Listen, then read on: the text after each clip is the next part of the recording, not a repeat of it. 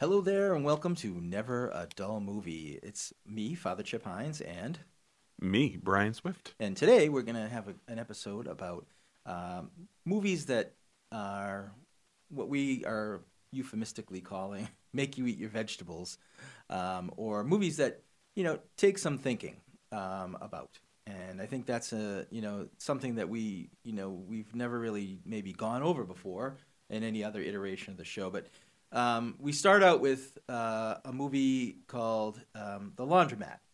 And The Laundromat was about a very obscure, in my opinion, financial incident that happened. And it was interesting to that point, but it seemed so small, Brian. It didn't seem like it was a big, huge deal. I didn't even remember the story from like the news. Well, if I may, I think that it was small because of the way the news covered it, because it was here and gone very quickly. But Right. for about a week, it was news because so what the Panama Papers were about was it was a document leak, Right. a It was huge data document breach, leak, yeah. yes, from a financial law firm in Panama. Right. So it turns out that Panama, amongst other areas in the world, are designed. Yeah. Their laws are designed to be tax havens. Yeah. They help rich people hide money. Right. So there's a bunch of law firms set up in these countries Right. that's their business, and they Right. know the ins and outs, and they can. So Right. And so that's the kind of the premise of the story, right? I mean, the premise of the story is it starts out with an accident, a terrible boat accident on Lake George, and 17, 18 people die, and so the widow of the false story of the widow of one played by Meryl Streep, and she's trying to get some compensation and some acknowledgement that somebody did something and Yes. she needs to be taken care of. Well, anyway, so she starts going through this process, and throughout the movie, they start to give you lesson number one, and or truth number, I forget what it was, but it's Gary Oldman and Antonio Banderas but playing. they do a like a card. Yes, that says like a title. Rule number one or lesson number one or Of something. money laundering. Right. So then they kind of go through it, and it's those two guys, Oldman and Banderas, and they're the lawyers. They play the lawyers. And Mossack and Mossack Mossack and Fonseca. and Fonseca, right? So it's a fourth wall breaking Performance. kind of thing.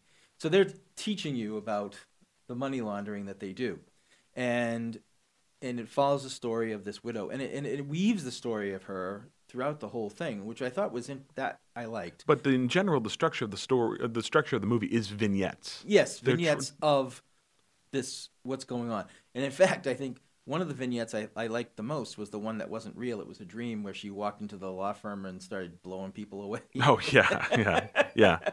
Actually, it wasn't the law firm; it was the insurance company.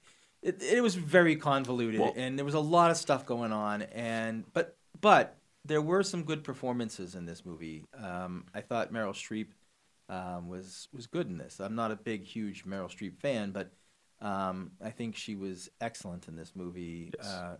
And surprisingly, played another character that I didn't see coming. Did you see that coming? I didn't either. recognize her at all.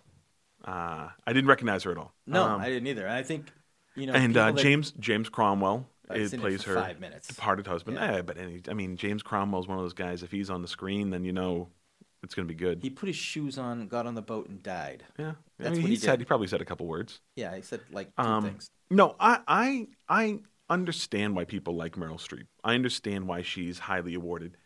I everything- do too. not- I'm just not a big fan of her outside of the acting world. I don't like.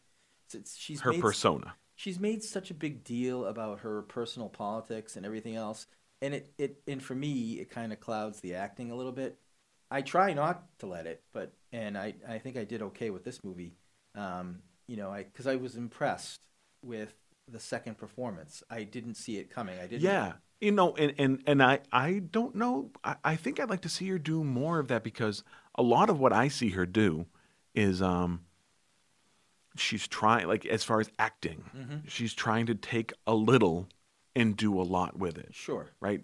There's a lot of facial tics going on. Those are all like really good things, and her line readings, like, you know, she uses her voice and her acting Oh, yeah. powerfully. Yeah, yeah. And she can do accents. Yes. You know, obviously in this movie she did a Spanish accent, which totally fooled me. Yes. And spoke Spanish, which I was shocked by at the end. But I think from time to time she does this character that she's doing in The Laundromat, Yeah. which is kind of a It was every woman. but also every woman in crisis. Like, she's in True. and not to say that she isn't, but it's just like this frantic. Yeah. And I don't know. Harried. Yes, Yeah. I don't know if I bought it. Well, I think one of the scenes with her that I thought was the most powerful was the scene in the condo in Vegas. Yes. So And- that's another, but it's interesting because that intersects with another.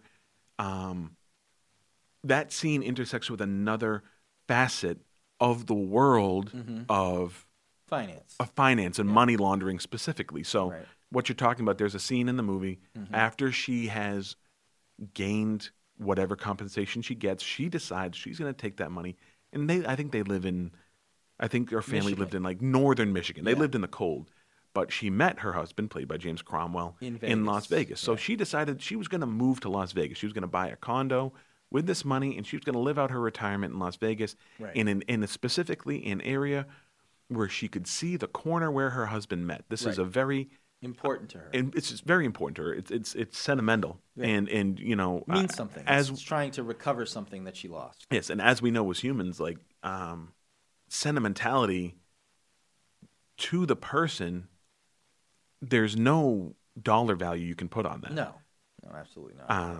I mean, to each person, whatever you're sentimental about, there's a reason and there's a power behind it. So, anyways, she's in the process. She shows up, and it seems that she's gone down the road. Papers have been signed. Money has been forked over. Right. But then she finds out from the real estate agent, Played by Sharon Stone. played I by didn't Sharon even Stone. recognize her. Yeah, well, I- she's older. She hasn't been in a lot of No, stuff. but she didn't look old, and she looked. It was a look that I just didn't expect. See, I didn't expect it to be Sharon Stone, and she doesn't have a big role in this movie. She's in the movie. No, for she's a maybe- realtor. Right, but she's in the movie for like 7 minutes. Yes. You know, I mean, that's it. And she acts like the realtor that she plays, I believe. Totally realistic. Oh, very realistic because so it turns out Meryl Streep gets there and her family's with her. Right. Her what's left of her family, her daughter and her grandkids. grandchildren. Yeah. And they're just so happy for her. And it's Yeah. like, hey, we're going to go down to the pool. And this is all set. And then the realtor shows up and says, oh, these Russian gentlemen Yeah. paid twice what you paid in cash. Yeah. It was, So good luck to you. yeah. Well, thanks, but no thanks. Yeah. I've got these other units that you can move into. And she's like, yeah, but I paid for it. Like, everything's already done. I paid for this. There's my corner. Right. She explains the sentimentality. So she does a little snooping, and the movie lets us follow the track of Right. these two Russian gentlemen that purchased it. And it turns out that They too. they had come from hidden wealth. Another thing about the Meryl Streep story that I find interesting is another offshoot. So I think in the cinematically eating her vegetables of this movie is that money laundering, which I Yes. knew little to nothing about, is not always. illegal. Well, certainly, I think there's some countries where money laundering is very legal, and, Yeah. and they've written the laws that way. But also, the different facets of life that money laundering will get into. Yeah, And specifically, so the reason she has such a hard time getting compensation from this accident is because it's a genuine accident. There was Oh, yeah. no the death of the capsizing of the boat and the death of her husband It was and these an people. accident. The pilot of the boat company owner, they had insurance, and it wasn't their fault, and that's why you have insurance. Insurance is we're all taught that, you know, if you're responsible, you get insurance, and if you have insurance, when tragedy strikes, Right. you're covered. somewhat protected. Right. I mean, you can't. I mean, all these guys. One of them was Robert Patrick Yeah. from Terminator 2. Yeah. The other one was David Schwimmer, who From owned the boat Friends, from yeah. Friends. And it turns out that the insurance that they purchased has been, in these financial transactions, has been Sold and resold. sold and resold and resold to different insurance companies and reinsurance companies, which Right. I didn't know were such a thing. I'd I never didn't heard either. of reinsurance I had not before. either. Yeah, And- that was And strange. where it ended up at the time of the accident, when they needed it the most, it had been bought by a fraudulent insurance company, Right, a guy who had done some insurance fraud. played by Yeah. Jeffrey Wright. He was and- part of it. There was a guy in Houston that we never saw, but Right. It's Yeah. this trail. It's like, you Yeah. know, and almost by design, by the time you need the insurance, you don't know what phone number to call. Like, your policy number is almost irrelevant at that point. In this point in the story, it's just like, kind of like, hey, you're on your own. Plus, the IRS is after us, so we probably couldn't get you anyways. It's a house of cards. It's all fraudulent. yeah. And this guy, played by Jeffrey Wright, was a complete fraud. I mean, he had a wife in Nevis. Which I don't know where that's in the It's Caribbean. in the Caribbean. And then he had a wife in Miami. And so he had two different families going on, and his whole life was a fraud. But he was involved with his life kind of intersected both with Meryl Streep's character and then Schwimmer and Patrick's characters. And Gary Oldman and Gary Antonio Oldman, Banderas. and yeah, it He's a all nexus. came together. He was really the nexus of it all, and it was interesting to watch that. But like I said to you off the air, I this movie, you know, it just felt like I was wasting my time. I got to be honest with you. I mean, it was like an hour and a half of just following the money, and I really I couldn't get wrapped up in It was caring. It was short. It was a total 95-minute runtime, which is on the shorter side for films. Yeah. I Um, mean, it felt it's longer on. than We that. should say. I don't know if we said this. It is Netflix. It's a Netflix movie. Anybody can watch it. That's Yes. if you have Netflix, of course. Right. It was not theatrically released. No. And I think there's a reason. I think vignette movies, I don't think they work at the box office. I think people enjoy them. I don't know if you watched, Netflix did one last year that was my favorite movie. It was the Coen Brothers, The Ballad of Buster Scruggs, No. which was 6 vignettes. It's on Netflix. You should check it out. Okay. But I don't I think heard that about it, yeah. it's good. I don't think that it would have worked in the theater, though. I don't think that people want to see that in the theater. Yeah. I mean, I just think, you know, I get why people make these movies. I just, for me, and maybe it's just me, I didn't find it all that entertaining. I enjoyed it. I watched it twice, and I recommended it to you. Yes, you did. And I watched it. I watched the whole thing straight through. I didn't even stop.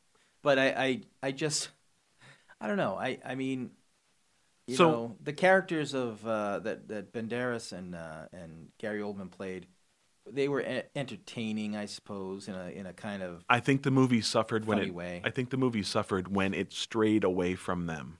A little bit, yeah. It strayed away from them because of the vignette structure. It strayed away from them for long stretches. Even in a Right. short movie, there were long stretches where Yeah. Gary Oldman and Antonio Banderas' characters were absent. I guess for me too, I didn't understand the guy from Africa's family thing being involved in all that. Like, why? Just so they could show that these companies don't really exist. Yeah, I think. Okay, so Couldn't they have done that a different way? So here's another vignette in the movie. There's a wealthy African, I'm going to say industrialist. I don't know what Something they like that. didn't They really say what he did. They didn't say what he did, and that wasn't the point. Right.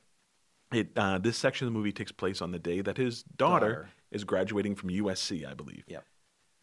And she finds out that he's having an affair with her college roommate. Mm-hmm. And to make sure that she doesn't tell his mother, he offers her a business of his, Right. one of his $20 many million. businesses, which is worth $20 million. And Well, she reluctantly agrees. Yeah, she and her mother They've both come to a situation where they find out again about this Infidelity. affair, and the whole thing kind of collapses, and so they go down to the law firm where all these companies All are these held, where companies they're are going to held. cash in. and they want to cash in their $20 million. They're going to sell their company, or they're going to do whatever Yeah. whatever the process Whatever is, the they're process going to is, do it. They're doing it. And then Gary Oldman's character tells them that, this used to be worth $20 million. It's now worth $100. $100. And as of last week. Right. So when I think the purpose of that section, as far as this goes, is I think it paints a broader picture of the type of people who seek out these services and processes of money laundering. Because also, let's say this: what Mossack and Fonseca are doing as a law firm is they're setting up shell companies and trusts. Right. And this company owns this company, owns this company, owns this company, which is owned by this trust, which is owned by this trust. And Right. It's designed To be confusing. to so conceal the path, and a lot of this is used for tax evasion. Right. I think specifically what that section shows is this is the type of person who is involved in, like, it's not just drug kingpins, Right. criminals. It's here's this Normal guy who operates within the law in his business, Right. but takes his success, does what he can to hide it, to keep it off the books, not have to pay his fair share of taxes. Right. And this is also the type of person who's willing to have an affair with his daughter's college roommate Yeah. and say, okay, well, I'm going to pay off my daughter who be quiet. It's clear that he loves her. I mean, she's his daughter. It's clear that he's proud of her in his way. I thought it was clear until she went down to get the money. Yeah, and not only am I willing to bribe my family, but then once I've bribed them, I'm willing to steal I'm willing to steal it back. Like, my word is not my bond. Right. No, he was kind of a jerk. I mean, that's and I'm being kind. I'm being kind because we're on a Catholic network. And from a Christian perspective, this movie shows why greed is bad. Absolutely. I think this is, if you want to take anything away from this movie, if you watch it, it's that greed is bad and it hurts people. And I think that's the takeaway. I mean, Meryl Streep's character definitely hurt by greed. This person's Schwimmer, Schwimmer and the captain of the boat both hurt by greed. I mean, everyone was hurt by greed that was, a victim. Yes. In the movie, and greed was what was the motivation of all of the sort of big shot players in it. Yes. So it was an interesting study of that. I will give you that. I just didn't find it all that entertaining. There's a moment I don't think highly of Schwimmer as an actor. I was never a Friends fan. Well, he was pretty good in this He movie. was pretty good. He was pretty good, and there was one specific moment of his performance that really kind of drove home what they were talking about to me. And I believe he was talking with an IRS agent. Like, he had gone through this process. And he oh yeah, he was talking to the woman that arrested the guy from Nevis. Yeah, that arrested Jeffrey Wright later. Yeah. And she's explaining to him essentially what has befallen him. He owns a business. He owns a restaurant, and he owns a lake boating company. Right. He takes people on tours of the lake. And they eat at his restaurant. Right. And he got insurance. At least he thought he did. And at least he thought he did. And there's a moment where he looks at her, and he's bewildered by what she's telling him, that, well, you've been the victim of a fraud, and the likelihood of you being made whole again, and or not facing the crushing financial burden of this accident, Right. which again wasn't negligence. It wasn't. No, it was an act of God. It was an act of God.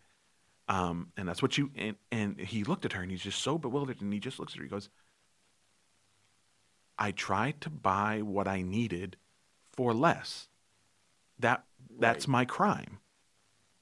And that's what it really drove home to what they were talking about, is that people like you and me, we're on a budget. Regular people are on a budget, and if you need something and you find out I can get it for a third of the price over here, and you don't understand insurance. Insurance is another industry that is complex. Yes, it is. And it's like, well, it's insurance, and I could pay a third more here, I could pay a third less here, but I still have insurance. Well, it turns out that that's not the case. Right. And it was very much in that moment, like, all of these people above that use the system of money laundering and will defraud people, and the greedy count on or benefit from the realities and the trust of the common person. Oh yeah, absolutely. And quite honestly, I think the Jeffrey Wright character with the reinsurance and all this other stuff, I think they're totally betting, gambling that an accident's not going to happen. Yeah. You know what I mean? Yeah. That's their whole business is based on something bad is not going to happen. Right. And then when it does, the whole thing falls apart. Sure. And and he got arrested, and we never saw him again. That was a great scene. It was a great scene. That was probably one of the better scenes in the movie. I loved it when he fake heart attacked. Do you think he fake heart attacked? No, I think he faked something. I think he passed out for real. You think so? I think I was under the impression, and I feel that he got up pretty quick. I think a lot of people involved in this type of stuff, they never think they're going to get caught. No, I think that a bunch of them know that, one day, I can only hide this for so long, and one day, like Bernie Madoff, they say Bernie Madoff knew that there was going to be a bill come due, and he was surprised. Apparently, for the last decade of his life, he lived every day saying, "Oh, is this the day? Yeah. Is this the day that they figure out what I've been doing to people?" Right. And I think that if you live that style of life, when the bill comes due, when the IRS agents meet you at the airport, when the police knock on your door, the shock to the system, even though you're expecting it, can be overwhelming. So I'm sure. I thought, but I want to touch base on the last vignette of the movie, and I was doing some research. I found out this is based on a true story in China. Okay. Oh yeah, that is definitely That's which I didn't know. Yeah. So the last vignette is a English financier of some with connections to this Panamanian law firm, has been facilitating a wealthy Chinese's family in laundering their money, which apparently is rampant because China is a communist system, and so you get taxed heavily. So, it's still going on today. Apparently, there's a lot of money laundering being done by Chinese people in real estate in Canada, in the United States. Oh, I bet there is, because quite honestly, they're not supposed to be rich. It's a communist country. Everybody's supposed to be the same. Yes, and so you have these people at the top who are making millions and millions and millions of dollars on different things that are going on in the country, and it's just a game. It's like, okay, who's going to get caught now? Yeah, and this couple and this guy that was the husband of the woman in this. He was going to be the next leader of China. Oh, was he going to be president before Xi Jinping? He was going to be the next leader of China, and so it was. It was a mighty fall. It was a big takedown. Yeah, and I think if we dug behind the scenes of that, it would have been the guy that was behind him, sort of pulling the strings on getting him arrested through his wife. I mean, it was a very convoluted thing. So what happened? Didn't you? I mean, what happens is the financier shows up in China and basically says, "Okay, if we're going to keep doing what we're doing, you're going to have to pay me more." Right. So instead of greed. So instead of paying him more and keeping the gravy train running, they poison his whiskey and he dies, and they fake it as a accidental drug overdose. Right. But they get caught. They do. And what I took from that is again, just like another avenue where this money laundering, the laws that Panama allows meant that these lawyers weren't breaking the law. No. As far as the laws of man go, they were not breaking the law. It took international pressure for them to get arrested. They weren't arrested by the Panama authorities. So, they could argue in a court, we never broke any laws, but this shows that their actions, or they're facilitating these actions, had very real consequences on a lot of people. Oh, yeah. Good or bad. Like these bad people, there were still consequences. Yeah. I mean, I think in the system, there's going to be people that are caught, and there's going to be people that aren't caught. And then there's going to be people that suffer from it, and there's going to be people that don't suffer from it because they don't ever have to be involved in it. They may be tangentially involved in it because they have their money in some fly-by-night insurance company. But, it goes to show, I think a couple of things that I learned from this were, number one, pay the extra money for the insurance because most likely you're going to be with a reputable company that's going to actually be there when you need them. And you're going to need them. And you're going to need them. At some point, you're going to need them. It's like buying cut-rate car insurance. Well, okay, you're in an accident. and it doesn't cover all that you need it to cover. Well, that's great. You saved money, but now you're going to pay it out in multiple times it. So you have to be careful, I guess, is basically the lesson that I learned from the movie. And it's sad. It's a sad state of affairs in this country and around the world, because there are places in this country that operate like Panama, like Delaware, Delaware, Wyoming, and some of these other places where you can do the same thing basically as you can in Panama. Panama was a little bit more liberal as far as... it was the Wild West. It was the Wild West. So, and I don't know that it's changed. I don't know that it's changed either. I'm sure it hasn't. Why watch this movie?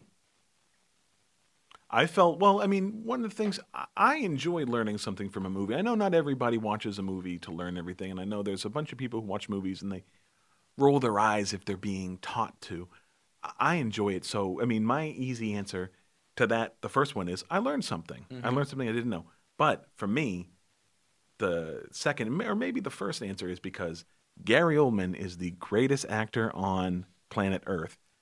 You know this about me. I'm a big Gary Oldman fan. Yeah, I know. And as I was watching it, I'm thinking, I'm watching this because Brian liked Gary Oldman. That's the only reason I was watching this movie. You said you learned something, so that's another... I did, but so what? It wasn't something I needed to watch. You know what I mean? I didn't have to watch this movie to have my life be better than it was. Oh, I don't think my life is better, except that I got a great Gary Oldman performance out of it. I didn't think he was all that good either. He was average at best. Oh, he played a guy that it was a lawyer, and he was German, and he threw a German accent in there, and a very good German accent. Oh yeah, that was great. I couldn't do that German accent. And he implied that his father was a Nazi. You know. Well, it's probably true. Yeah, probably was true. I don't know. I think that in his sliminess and sleaziness, he was very charming. Oh yeah, he was fine. I was surprised. I don't think highly of Antonio Banderas. He was good as an actor, and he was very good. He was good. Good. Maybe I haven't seen enough. He's been around for a long time, but I don't know that I've seen a lot of his movies. Well, I thought this movie had an interesting mix of actors. It had, high-profile actors like, Meryl Streep, Gary Oldman, Antonio Banderas, even Sharon Stone, and Jeffrey Wright. If you go down a little bit on the list, but they're movie people. Yeah. Okay. Then it had TV people. It had like Schwimmer. It had Melissa Rauch, who played the daughter of Meryl Streep's daughter. Meryl Streep's daughter. She was on The Big Bang Theory. Never seen it. Fine. That's because you're illiterate when it comes to comedy. So it had like minor TV kind of actors as well as these big movie stars. It was an interesting, good cast, directed by Steven Soderbergh. Exactly. Yeah. Right. Okay, so I think we've said enough about The Laundromat. You didn't want to say anything about it, so I want to bring some attention to some other cinematic equivalent of eating your vegetable movies. Sure. And I believe you've seen most of these. I've seen a bunch of them. On the top of the list for me is a movie that came out, I believe it was 2016, called The Big Short, directed by Adam McKay, starring Christian Bale, Ryan Gosling, Steve Carell, amongst others. Yeah, that was actually a good movie. It's about the 2008 crisis, right? Housing collapse. Yeah, housing financial collapse, right. Which is such a dense topic that they spend the whole time of the movie teaching everybody about stuff that they don't know. And they find, and because Adam McKay, who was at one point the head writer on Saturday Night Live, he's a comedian, but very passionate about these types of injustice topics, found very creative ways of making you eat your vegetables. He entertains you while you learned. Every time a tough topic came by, they would find this funny, creative way. Like, for example, to explain what a subprime mortgage is, here's Margot Robbie in a bubble bath. Right. And there's a scene where, there's Margot Robbie in a bubble bath surrounded by bubbles with just her neck poking out, or her head coming out, and she will charmingly explain to you what a subprime mortgage is in a way that you can understand and you're entertained. Right. I think that was the difference between The Big Short and The Laundromat. I found The Big Short to be a good movie. I liked the movie. I liked the performances. I thought Yeah, it's a subject that I don't know a lot about. Yeah. Right, agreed. Yeah. Just like the laundromat, there's another subject I didn't know a lot about. But I think the Big Short was something that explained a topic that hit a lot of people in this country that they could understand, so that they could understand what happened to them. That crisis was real and it was big, and it hit people that you knew. Right. People like we all know if we weren't directly affected, we know someone was. Yeah, I mean, and probably everybody was directly affected. I mean, it's hard for people of my age to purchase homes. Right. And I believe there's still people who that financial collapse kind of wiped out a good portion of what they had worked their entire life to save for retirement. Yep. So they had to put off retirement. Agreed, or if they ever fully retired. Right. I mean, it was a crisis that really hit a lot of people. Everybody. Yeah. And I think that was and I think the way they did it with the entertainment, with comedy, with I thought there was a little less of the here I am teaching you something. It was like, I know they're teaching me something, but it's funny and I get it. Yes. The laundromat was like, okay, now I'm going to teach you about a shell corporation, you dummy, and here it is. And I don't know, I found it. I found one funny and one not funny, and I guess that's the point. I also think the effective part of The Big Short was I saw it in the theater, and towards the end, I felt physically ill. I thought I was gonna. I mean, it got my nerves up. I thought I was going to throw up in the theater because of the stuff that they were talking about. That I say we like we have any power, but that is allowed to happen, and is and is still allowed to happen. They just changed the name of it. They changed the laws. They changed everything that's done in the financial world is done for the biggest people at the top to make more money. It's all run by that. Yes. That's all it is. Yes. And you and I and other people like us, maybe those who are listening, are just cogs in the machine. In their minds. In their minds, right. And so they look at us and they say, okay, buy your insurance. You're going to need your insurance. Or here's a house, buy your house. And, oh, yeah, we're going to give you a real great deal on the mortgage. And then they bet that you're not going to pay it back. They bet against you. Or somebody does. And, right. That's the thing that they taught you in this movie, in that you get a mortgage or you get a loan, and your understanding is that my mortgage, my loan, is an agreement between me and you, a financial institution. But you find out that they take your mortgage and they sell it to somebody else, and then I don't know how the mechanics work, but they quote unquote chop it up and put it on Wall Street, bundled in other financial, and they mislabel it as being really great. It's a house of cards. It's and there's a tipping point that they explain. It's that to keep it afloat, you need new investors, right? Or like if you want, it's very much a pyramid scheme. Yeah. Or if you want to use some of these people's terms, you need more suckers. Right. If you ever get to a point where there are more people already in than new suckers coming in, that's when it's going to fall down. Exactly. Absolutely. Yeah. But as far as we're concerned, as far as the movies are concerned, I think we can agree. I hope we can. That The Big Short was a better movie. Yes. And far more entertaining. And I just think if you can only watch one, watch The Big Short. Sure.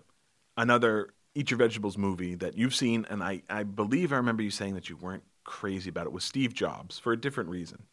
The Danny Boyle, Michael Fassbender. Yeah. I'm trying to remember. It's the one that's set up in 3 distinct times in Steve Jobs' life when they're doing that's why product launches. Yeah. You wanted a more cradle to grave type thing. I did. I think I wanted a little bit more. Don't show me just like pieces of his life. Show me his life. Yeah. And so that's kind of where I was lost in. I mean, I think it was a good performance. Oh yeah, and very well directed, and very well written. Right, exactly. And I think there were some good actors in it, but I think that I think that it was just the way the story was told.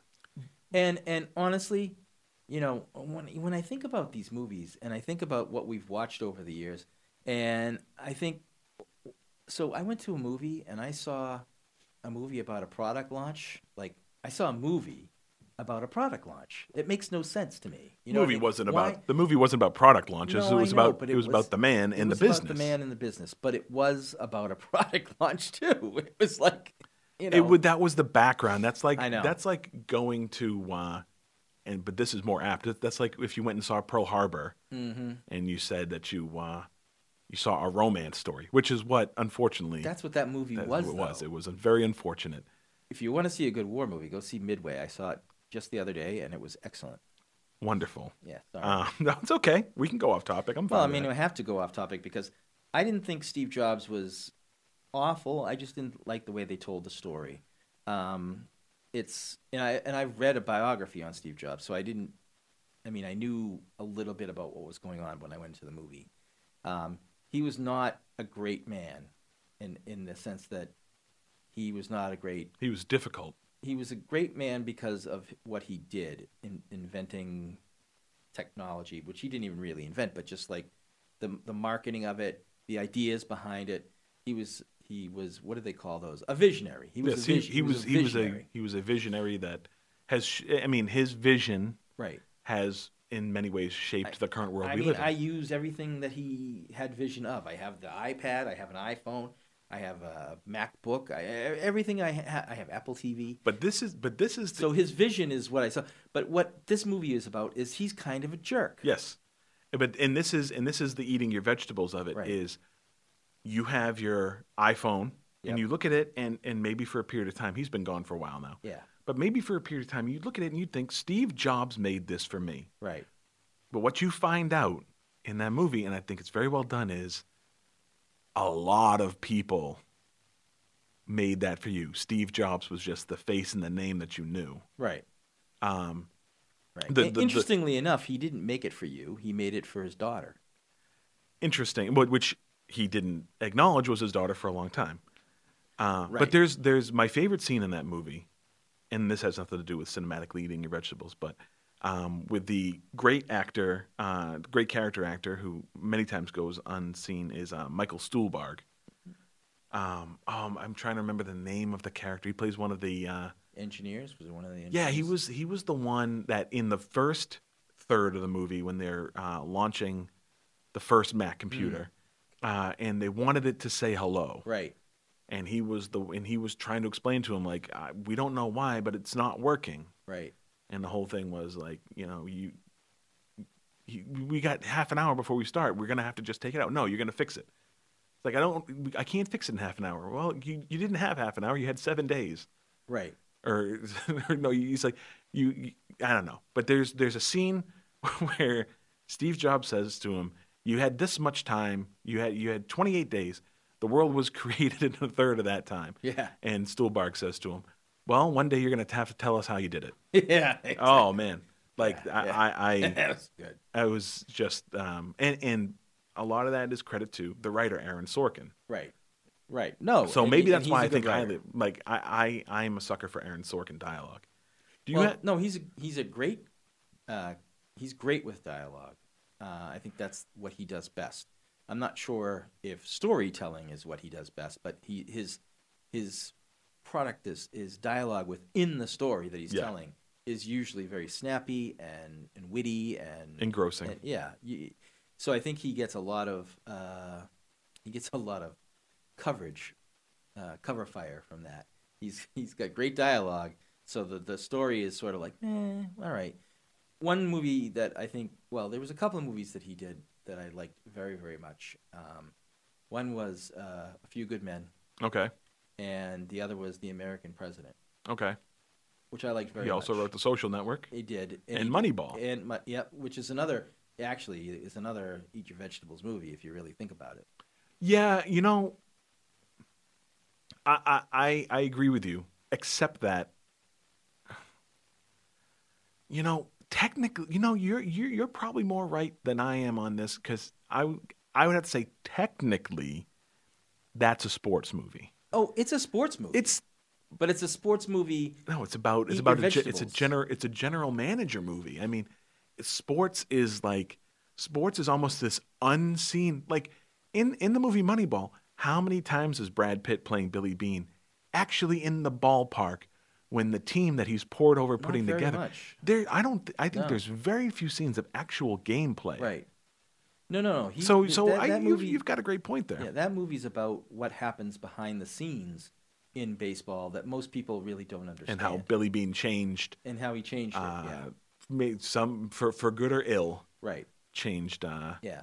And it reminds me of that movie. I can't remember the title with Kevin Costner as a general manager of a football team. Oh, Draft Day. Draft Day. I Which mean, it didn't honestly, land. Yeah, no. And honestly, those kinds of movies. I mean, Moneyball was interesting because there were good actors. It was well written and well directed, and it was an interesting story. Draft Day was not. and, and I like Kevin Costner. It wasn't anything against him. It just, it wasn't that interesting a story. Well, you and Father Bill on Spotlight reviewed this movie, and one thing I remember is Father Bill, who is not a sports fan. No, he was not. Yeah, and is certainly of all the sports, he's just not a football fan, which is fine these days. He was saying that for the first third, maybe even the first 3 quarters, he was just like, wow, I had no idea that this is like, the wheeling and the dealing. I didn't know this about the NFL draft.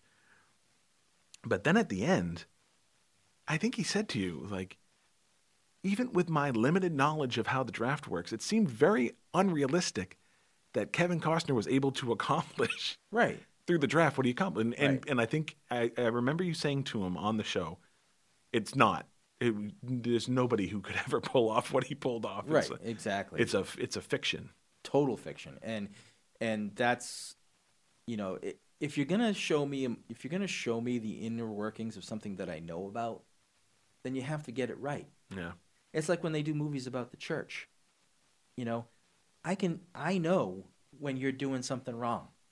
I know it when I see it because you're doing it in a way that is not the correct way, or it's not how we do it. I mean, I'll tell you a little story, and you have heard this story, but our listeners probably would not have. I'm not going to name the movie because I don't want to get in trouble, but there was a movie that was being filmed in our state, and they wanted some advice from a priest about a funeral scene. So I agreed to meet with the assistant director and the casting director. So I did, and I explained to them how a funeral works, a Catholic funeral, not a Protestant funeral, but a Catholic funeral. And their vision of what they wanted to show was different than what I explained to them was the way we do it. And I said, they said, can we do it this way, this, and this? And I said, no, that's not a Catholic funeral. That's something else. We never, they wanted to have an open casket during the Mass. Mm-hmm. We don't do that. No. And I've never seen that anywhere. Maybe some Protestant churches do it. I don't know. But Catholics don't. And it was a Catholic person they were going to bury. So anyway, I didn't get a chance to really impact that movie because since I was asked to be a part of the cast and to play the priest in the movie that was going to do the funeral. And I would have happily done it, and I would have insisted on accuracy. And maybe it would have got me fired, but at least I would have insisted on accuracy. But I was advised not to do it, which was fine. So I didn't do it. I saw the movie. They didn't really... And it was probably a small... It was a small scene in the movie. Yeah, so. And it wouldn't have cost them any extra time or money to get it right. To get it right, they could have done it with no problem. Yeah. And I have a sense that movie people do this all the time. I think they do it all the time. Well, one thing that I know gets under your skin is in movies when Catholic priests are depicted as referring to everybody as my son. Right. Oh yeah. Oh, that just you've mentioned to me on a number of times we don't shivers say that. Up my spine. Nobody says that, and so when we see it done poorly or incorrectly on screen, it really bothers it. I'm sure cops go through it and firemen and everybody else, and I'll give you a movie that I think did it well, and that was the movie with called Calvary. Yeah. This was like your favorite from a couple of years ago. And it was what's his name? Brendan Gleeson. Brendan Gleeson Not played his a son, priest, Dominal. and I think his son was in the movie. Yeah. But Brendan Gleeson played a priest, and you go through a week of his life, and from a movie perspective, very much the best portrayal of a life in a week in the life of a priest that I've ever seen on film, ever. Yeah, I remember you raving about it. Yeah, because it was so accurate, and I love when they get it right. Yeah. And it's not that hard. No. You know, all you have to do is ask somebody. Yeah. Get an advisor. Yeah. Someone that can show you. No, we don't do this. We do that. Or we wouldn't handle it that way. We do it this way. Yeah. Or if we were going to get it wrong, this is how we'd get it wrong. Right. You know, this is how somebody might make a mistake. I mean, all it takes is a little bit of effort to get the vegetables right. You know what I mean? You know, if the vegetables are well cooked, it surprises me. They're going to go down okay. It surprises me that any movie production would go through the trouble of getting a expert consultant, right, to not use that expert consultant's expert advice. Yeah. No, I know. I don't know. Maybe it's for show. No, I think some of that is, yeah. You but know, I mean, it's like, we have to do it. At least we can say that we did it. Right. We had a consultant. Right. And of course, I didn't get any credit on that movie. Well, it's all right. Didn't get paid. Didn't get a credit. We got nothing. My co-host here, Rodney Dangerfield. I get no respect. No respect. Well, I think that we've covered quite a bit of ground today. We did, and I think there are other movies. You know, that you had a whole list here. I just want to read some of them off the list. So sure, I'd love to hear. You know, you didn't show me a list. I didn't show you mine, but I'd love to hear more of your list. Well, I don't have a list. I have your list. Oh, do you? Yes. All right. Well, I took a photograph of it so that I could have it on your fancy Steve Jobs envisioned iPad. Yes. He knew that this day would come. So you broke down an interesting one for me, which was Glengarry Glen Ross. Yes. Now, I hated that movie with the hate of 1,000 suns. You know, but as much as I hated it, I always remember something from that movie. Oh, yeah? Yes, and that is always be selling. Yes, ABC. Yeah. Always be closing. Always be closing. That's what it is. Always be closing, ABC. And I made a joke about that when I was at a wedding. I was doing a wedding at one of my wait.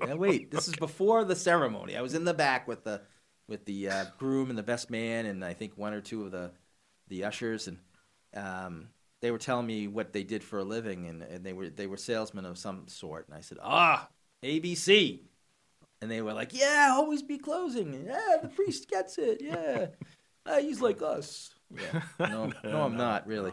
No. Then you also had Erin Brockovich, which I thought was a really good movie. Sure. Well done. Civil Action, another good one. And Concussion, which... You didn't like. I know you didn't I didn't really care for, yeah. And I think, you know, we just... When we look at those movies, some of them are going to be good. It's going to be hit or miss. It's just a hit or miss. Every movie is hit or miss. And the ones that hit it really big... No one really knows why. One of the ones on the list that you didn't mention that is tough to stomach is, I don't know if you've seen it, but Traffic. I saw it a long time ago. Time ago. So Traffic, also a Steven Soderbergh movie, like The Laundromat and Erin Brockovich, but it's about the war on drugs. Yes. From all sides. From all sides, right. And he takes the time, and it's very adult. It's Michael Douglas is in that, right? Yeah, him and Benicio del Toro and Catherine Zeta-Jones and Don Cheadle, and I mean, it was a good cast. It's in no way does he, like, when you say that he's he's portraying the war on drugs from all sides. At no point does he glorify. This isn't Scarface. Like the drug dealers and the kingpins are the monsters that they are. Right. But he shows everything is through the real human lens. Right. And I believe that you learn a lot from that. you learn a lot from, for example, Michael Douglas's daughter, who becomes deeply, deeply addicted Yeah. to drugs. And I think he's the drug czar of the country at the time. They live in Washington, and it's kind of, it's such a well-written performance, but you feel like, oh my God, like I'm supposed to be spouting this particular rhetoric about drug users. Right. But then my daughter. And I know my daughter, and I know how she is, and I know who she is, and I know that she is not what I've been talking about. So therefore, if she isn't, there must be a lot more people that aren't. Right. And then It's true. It's true. But then you look at they look at some of the supposed good guys like lawyers, right? Which I think we keep coming back to, that there a lot of really, really good lawyers out there in the world. Oh yeah, I know some of them. Yeah, probably more bad ones. Yeah, I don't probably. know. That's unfair. I think the problem that lawyers have, and I think we should probably end with this, is okay. The problem that lawyers have is that our system is set up adversarially. So you have a lawyer that's on each side. So somebody's going to come out looking like the bad guy, even though they're just doing their job, right? Yeah. So you have, in a criminal case, you have the prosecutor and you have the defense attorney. And so you have the prosecutor, who's the quote-unquote good guy, and then the defense attorney, who's the quote-unquote bad guy. But all he's doing is his job, which his job is to defend the guy, and everybody in our system of justice deserves a defense.